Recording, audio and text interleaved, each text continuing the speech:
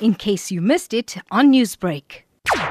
A great responsibility that has been thrust on me by over 3,000 delegates in a unanimous election. So I'm looking forward to it. It's not easy being Treasurer General and fundraiser for a political party because people don't, give money as easily as we expect. But it's a challenge that I have to take on. And I think in the last elections we did pretty well. And it was not only about money, but it was more about the policies that we espoused and the way that the IFP has been gaining ground. So what was the mood like among supporters and even the top six when Prince Buthelezi announced that he was stepping down after 44 years as the leader? Well, it was somber, and it's now the top 7 in the party because the Treasurer General used to be elected by the National Council, but the conference decided that no, it's a post that must be elected at the conference. So we call ourselves the top 7. Unlike other parties that have a top 6.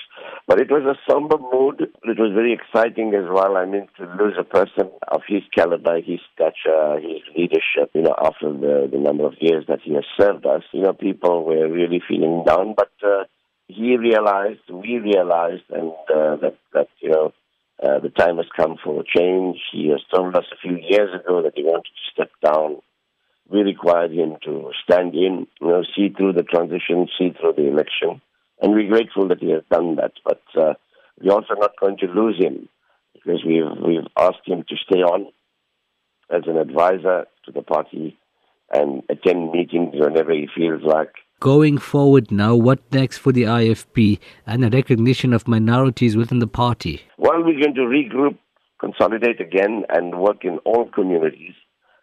We have made inroads in some of the areas where minorities live, but I think we can do much better, and I'm hoping that those so-called minorities will realize that the future of South African politics lies in working with parties that have existed for a long time, parties that accommodate all groupings, and the IFP has been one that has done that for a number of years because of the leadership of Prince Buthelezi. And I'm sure now with Velinkosi Fladisa, nothing's going to change in terms of us being a party that embraces all. Newsbreak, Lotus FM, powered by SABC News.